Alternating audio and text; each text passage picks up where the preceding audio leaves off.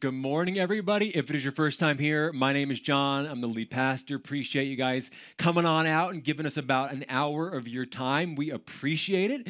If it is your first time here, we are continuing this series that we've been calling Questioning Jesus. Last week when we kicked it off, we talked about how throughout the Gospels, one of Jesus' primary methods of teaching was to use parables, these fictional stories he would create to teach us some real truths. But beyond parables, Jesus loved to ask questions of us. I showed you a pretty interesting statistic that when you go back and you read the Gospels and you look at Jesus' life, what you'll find is that Jesus asked a grand total of 307 questions. He was asked 183 questions, and he answered fewer than 10.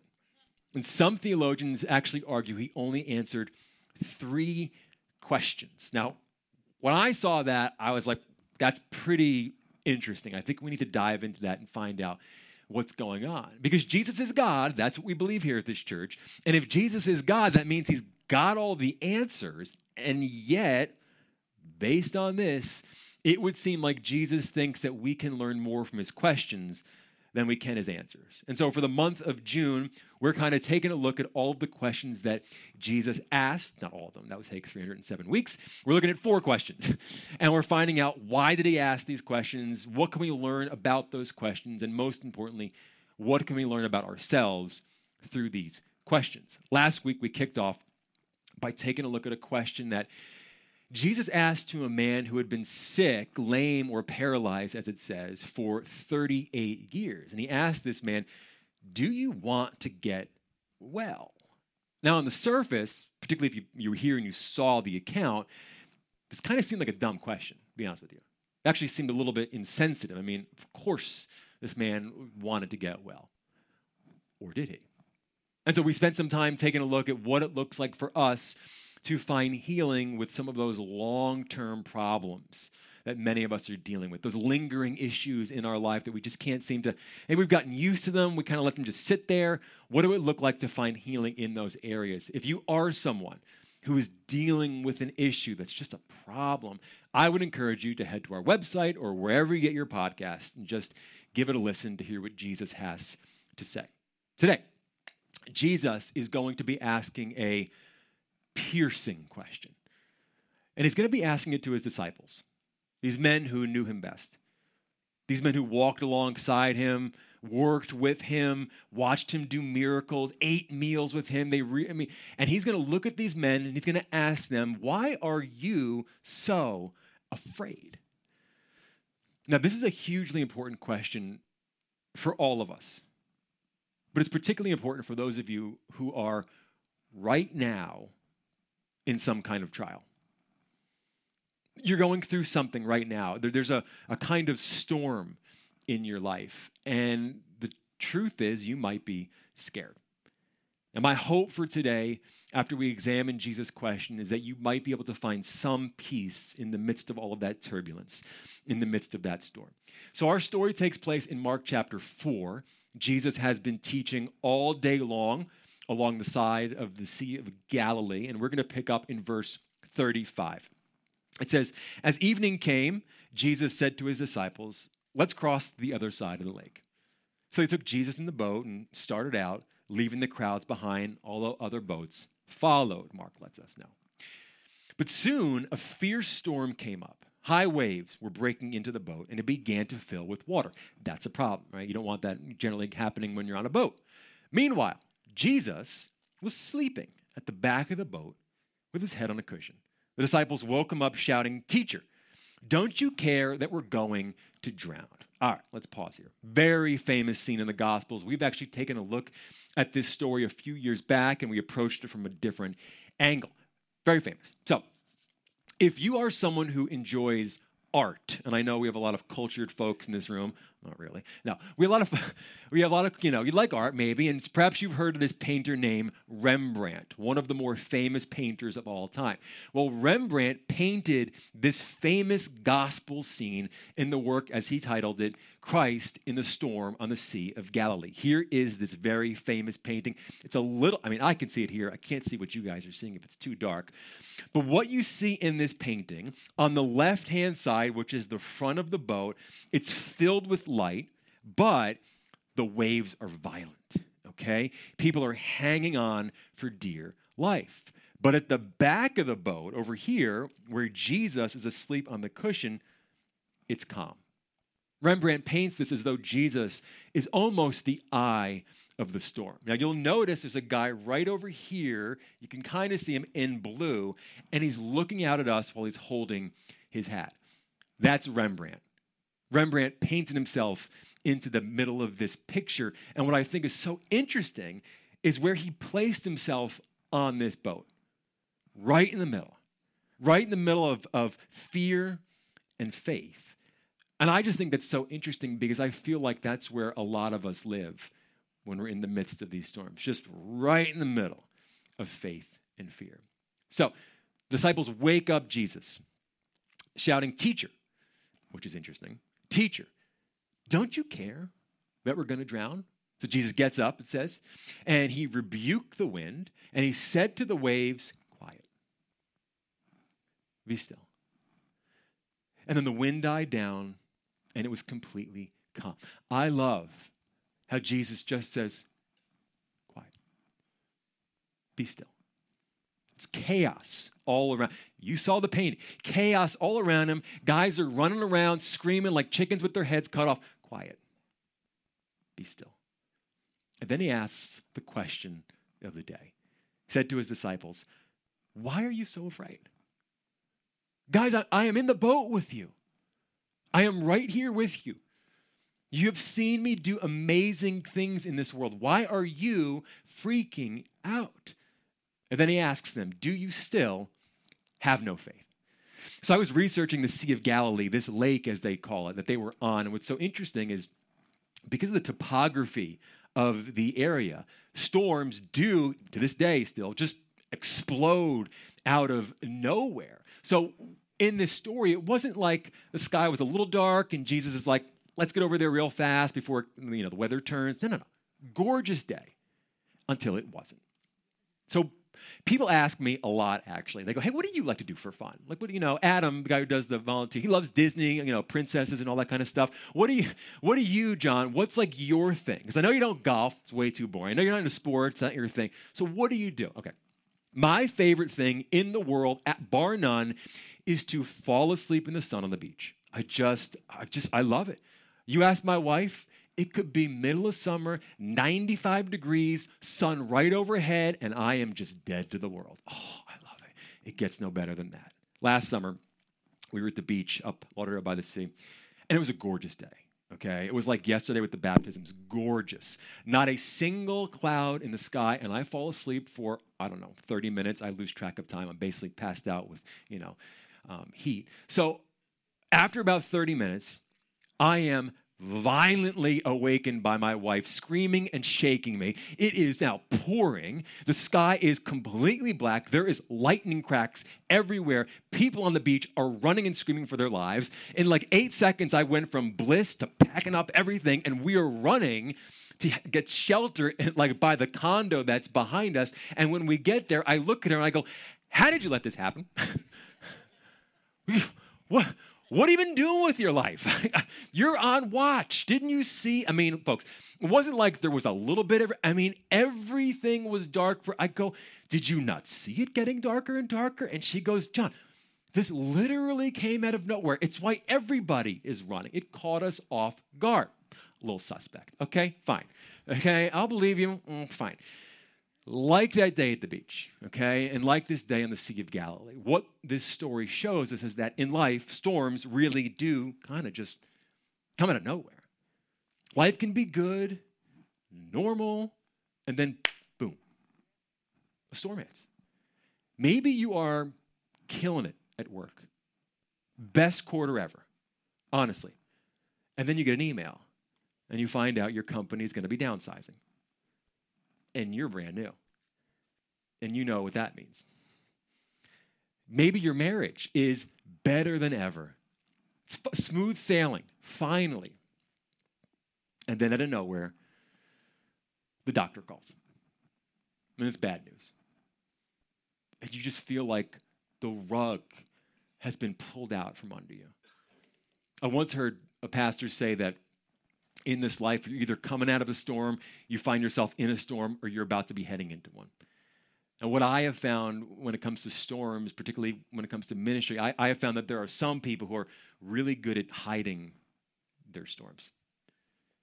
In fact, Christians are some of the best people at hiding the storms that they're in. Because some of you look really totally fine. You do. But behind that smile, you're in a storm. And maybe nobody even knows.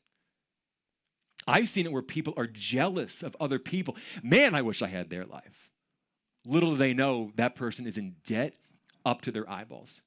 Man, I wish I had their marriage. Little do they know, those posed pictures on social media are just a facade. And behind the camera, it's a mess. So I would just ask you, are you in a storm? It could be a big one, could be a small one. Could be one that's coming. Maybe someone you love is in the middle of a storm right now. I don't need you to raise your hand. I just need you to acknowledge in your heart, yes, there is a storm raging in my life. Now, based on Jesus' questions, my hope is to show you a couple of things to remember when you find yourself in the middle of one of life's storms. So the first thing we want to remember when we find ourselves in a storm is that we are in a storm with God's presence. In the midst of that storm, whatever it is, he is right beside you. Take a look at how the story talks about it. But soon a fierce storm came up. High waves were breaking into the boat, and it began to fill with water. Jesus was sleeping at the back of the boat with his head on a cushion. In the middle of this violent storm, Jesus has been in the boat with them the entire time. One of the problems that I see quite often, actually, is people mistakenly believe that if I'm with Jesus, there shouldn't be any storms. Like once I'm a Christian, once I've said yes to Jesus, it's smooth sailing. I wish that were the case. It would make my job a lot. Hey, be a Christian. All your problems go away. Unfortunately, and I really do mean unfortunately, we don't see any evidence of that at all in the scripture, Old Testament or New Testament. In fact, we see the opposite. Jesus' disciples, they would go on to face actually more storms. They would face rejection, persecution, violence, and even death. Jesus would tell us, and he promises this to us, he says, I have told you these things so that in me you may have peace. In this world you will have trouble. But take heart. I have overcome the world. He's like, guys, I don't want you to be surprised when you run into trouble in this life. But take heart because I have the last say. The truth is, the moment you say yes to Jesus is the exact moment you show up on the enemy's radar. When you move from darkness into light, you step into a spiritual battle. This is not a game. When you commit your life to the one true God, you will face opposition. You will face temptation because the darkness is now against you. That's what Scripture tells us. So to think, now that I'm with Jesus, nothing's going to go wrong, is a distortion of what the gospel says. God never promises us that when Jesus is in the boat with you, there will be no storm. What God does promise is that the storm will never sink you. Because God is for you. And God is with you. And there is nothing that can take you out of the presence of God. Which is precisely why Paul could say, and I am convinced that nothing can ever separate us from God's love. Neither death nor life, neither angels nor demons, look at this, neither our fears for today, nor our worries about tomorrow. Not even the powers of hell can separate us from God's love. So I don't know what storm you're in right now, but here's what I know. Jesus is in the boat with you. He is in your life if you have said yes to him. His Spirit resides in your heart, and that is a total game changer. Now, the other problem I see with Christians, particularly when it comes to storms, and I wanted to make this into a clean slide, and I could, and somebody kind of build my case. What I see with Christians is that we say yes to Jesus, okay? We accept him as our Lord and Savior, and maybe we've been a Christian for a long time, decades even. Maybe there was never a time when you really didn't know Jesus. You kind of grew up in the church, and it's all you know, right? We are a fully devoted follower of Christ, all right? We understand that storms are a part of life. We get that. We have heard the sermons. We've read the scripture. We understand that in this world, according to Jesus, there will be trouble. We understand this. But then a storm hits, and we are rocked. Like that great Mike Tyson quote, everybody got a plan until you get punched in the mouth. And all of a sudden, all the scripture you've read, all the sermons you've heard, right out the window. The uncomfortable truth is when a storm hits us, okay? When that hypothetical theological storm that your old pastor was talking about literally hits you, you get angry at God. How did you let this happen to me? Yeah, I may have spent my whole life talking about how storms occur, sure. Yeah, I may have quoted Romans 8:28 to other people. You know, God works everything together for good for those who love him. But now this is my life, and I'm mad, God. Now, I don't know how the disciples spoke this dialogue. We only have it written, so we have to infer. But look at what they said to Jesus when the storm hit them. They said, "Teacher, don't you care? Don't you care that we're going to drown?" This is one of the 183 questions asked of Jesus Christ. Now notice, they have not asked Jesus to intercede. They have not asked Jesus to quiet this storm. They are angry with his apparent indifference. They're disappointed in him. They're doubtful of him. They're afraid. Truth is, this is not an uncommon reaction for those who love God. In Psalm 10, we read, "Why, O Lord, do you stand far away? Why do you hide yourself in times of trouble?" In Psalm 44, we see something that is very fitting according to this story. He says, "Awake, why are you sleeping, O Lord? Rouse yourself. Do not reject us forever. Why do you hide your face? Why do you forget our affliction and oppression? Rise up, come to our help." I think we've all been here at some point in our life.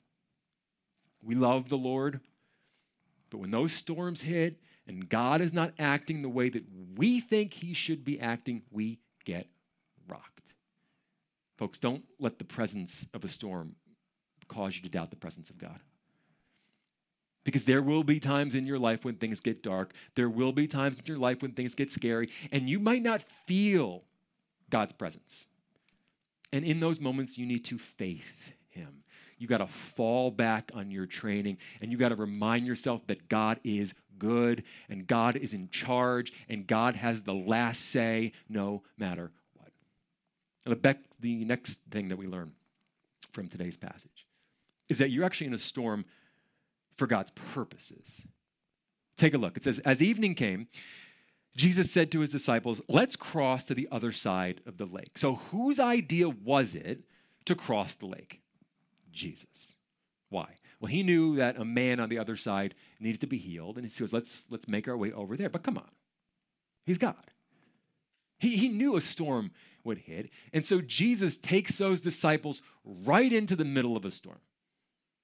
Now, there are times in life when we find ourselves in a storm because we took ourselves out of God's will, all right? Maybe we made an unwise choice. It wasn't illegal what we did. It wasn't really even immoral. It was just unwise. And now there are consequences, and now we find ourselves in a storm. But in this particular case, these guys were in a storm because they were in God's will. Now, you hear this, and your first instinct might be to look at your storm and ask the question, well, did God cause my storm? I don't know. I don't think anybody could ever tell you with 100% certainty if God caused your storm or if he sovereignly allowed your storm to take place. But what I can say for certain is this: God always uses a storm to do a work inside of us.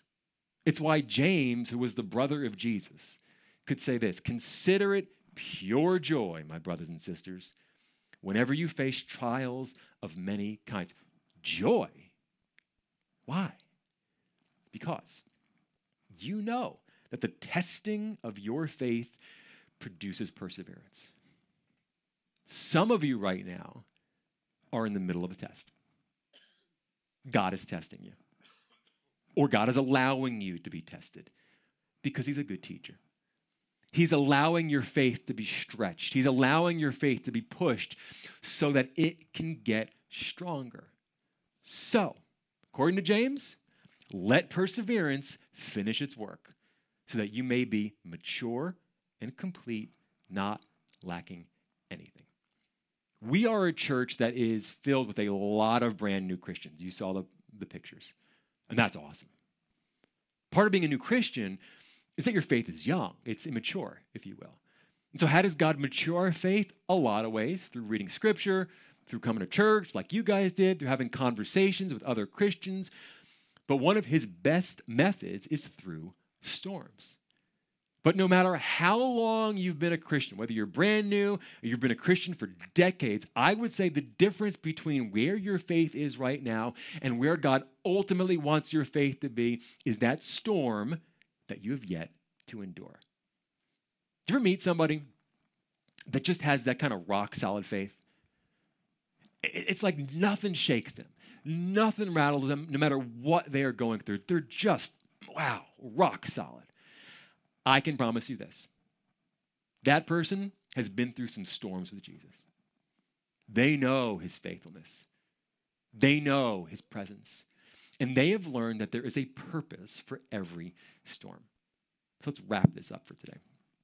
Jesus gets up, rebuked the wind, said to the waves, quiet, be still. And then the wind died down and it was completely calm. The water is like glass. The wind has stopped. And it's just silence on that boat. And Jesus looks at these men and he says, why are you so afraid? Don't you realize that you're in the boat with the author of life? With the Alpha and the Omega, with the King of Kings and the Lord of Lords. Now, obviously, I wasn't there, so I don't know how Jesus asked this next question. But after having just gone through this violent storm, after having just seen Jesus once again prove his power over this world, Jesus says to them, do you still have no faith? Look at how they respond. The disciples were absolutely terrified. Who is this man? They asked each other. Even the wind and the waves obey him. Their fear of that storm has now been eclipsed by their fear of God. You've heard that phrase, fear of God. Doesn't mean we're afraid of God. It's an old-fashioned way of saying we have tremendous reverence for him. When that storm hit, they looked at Jesus and they said, teacher, teacher. Now, having witnessed his power, he is Lord. So, what's practical? What do you do with a message like this? If it is your first time here at DHC, every single week we put this word on the screen. We just want to make sure you can leave on a Sunday and know exactly what to do with what you've heard. So I know a lot of you are going through some storms right now.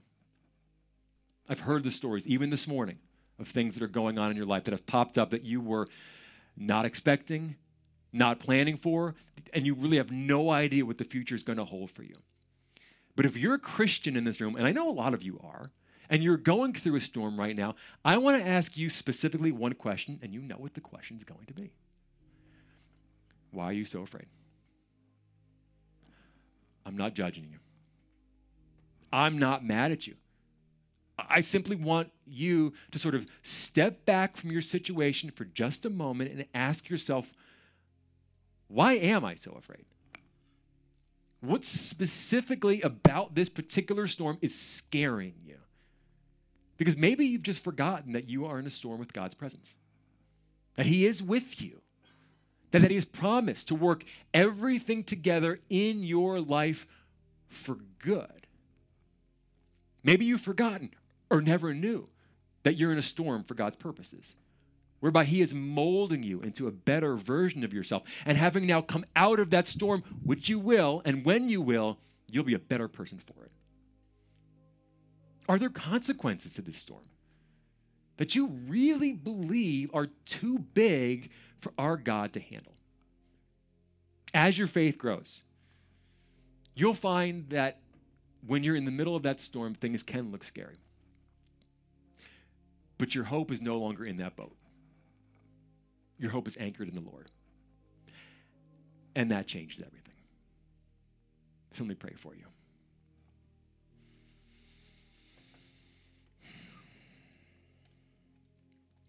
Dear Heavenly Father, I know that there are people in this room right now who are in the middle of the biggest storm of their life. And the sky is dark. And the wind is ripping. And the waves are crashing over them, Lord, and they don't even know which way is up. And Lord, they are scared. God, I pray that they would feel your presence in a way they have never felt it before, that they would know that you are with them, you are protecting them, and you are working through this for your glory. And God, I would pray if it is your will, and I pray it is, that in all of their situations, you would whisper, be quiet. Peace, be still. And instantly, they would be set free from that storm. And we would give you all of the glory. We ask all of this in Jesus' name.